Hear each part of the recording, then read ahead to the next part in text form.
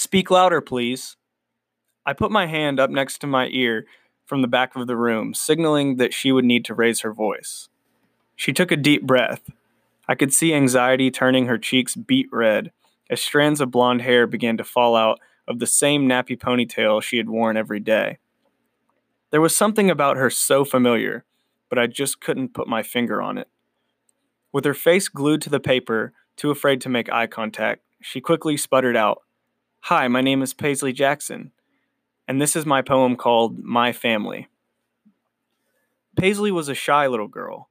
In fact, she was the quietest student I'd ever had in my 10 years of teaching, which I guess, being the youngest of 11, will do that to anyone.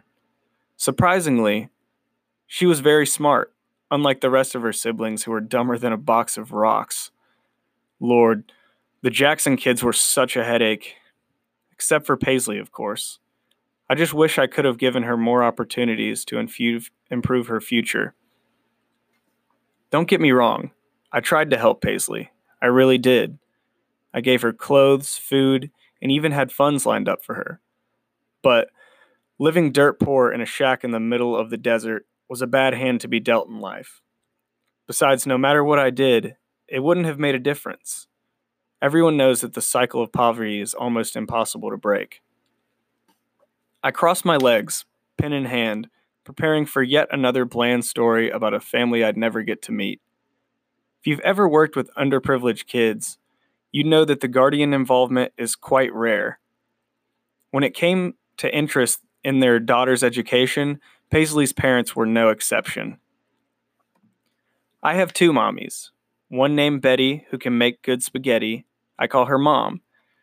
She's the one that's married to my dad, Tom. One named Claire with pretty yellow hair. I call her Mommy. Dad calls her his project, his hobby. Being smack dab in the middle of Utah, I've seen hundreds of polygamous families, so this didn't strike me as odd. Besides, even though polygamy is illegal, I try to keep my nose in my own business.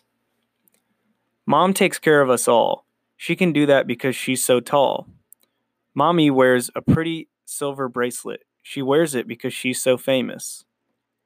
Wouldn't be the first time I saw kids coming up with stories about celebrity parents to add excitement to their ordinary lives.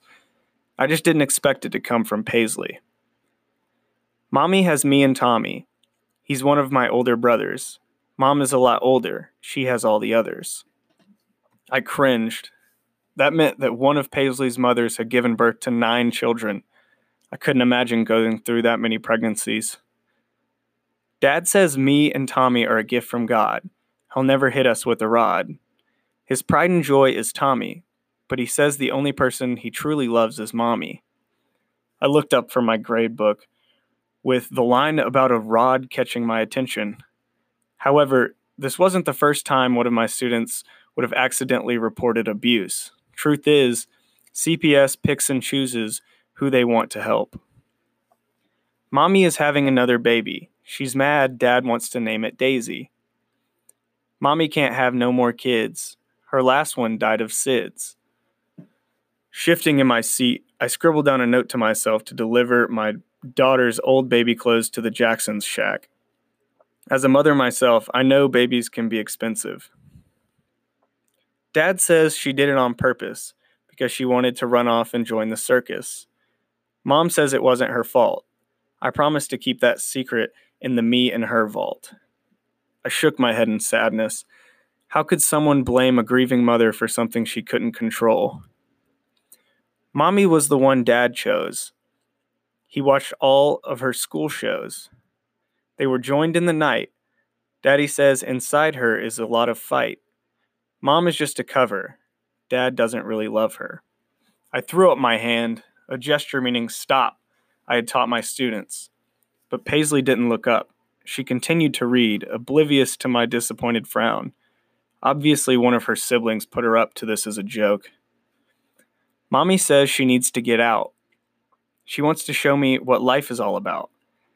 Dad gets mad. It's his biggest pet peeve.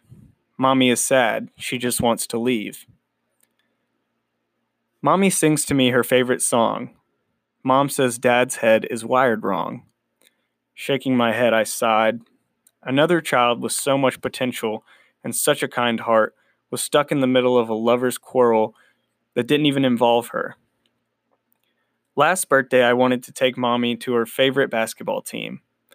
Mom made me a cake with frosted buttercream. I got to go see the Knicks, but Dad said he had made a mistake he couldn't fix. Nothing's the same anymore. I don't know why for sure. Now Dad cries at night alone. He asks God, "What have I done?" To Mom he no longer tends. She hopes the baby will make amends. Paisley rose her head up with a smile, looking for my approval. Although I was appalled at the inappropriateness of her poem, I didn't want to break her spirits. She was clearly very proud of it, and scolding her for something that she didn't have any control over was just going to send that little girl back into her shell that I've been trying to break for months. So instead, I clapped, making the rest of the class, who were too young to understand the gravity of the situation, applaud too. "Miss June, I brought a picture of Mommy for extra credit. It's got one more part of the poem. Can I show the class?" I nodded my head, thinking there couldn't be possibly any more details worse than what she had already presented. Paisley reached into the front pocket of her old, worn, hand-me-down dress, pulling out an old, aging photo. She flipped the faking picture around, displacing it as if it was her most prized possession. My blood ran cold. I finally figured out why Paisley looked so familiar to me. In what seemed to be a school photograph, smiling ear to ear exactly like Paisley, was a young woman by the name of Claire Daisy.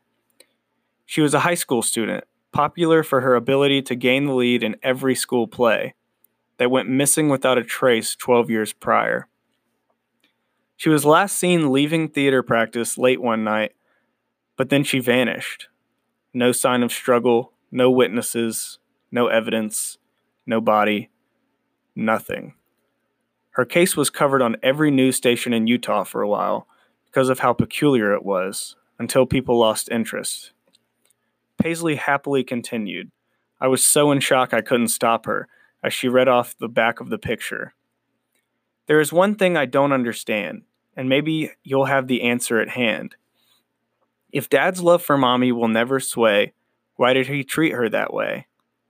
Mom lays her head on a nice, soft bed, but Mommy sleeps in the basement under a big slab of cement."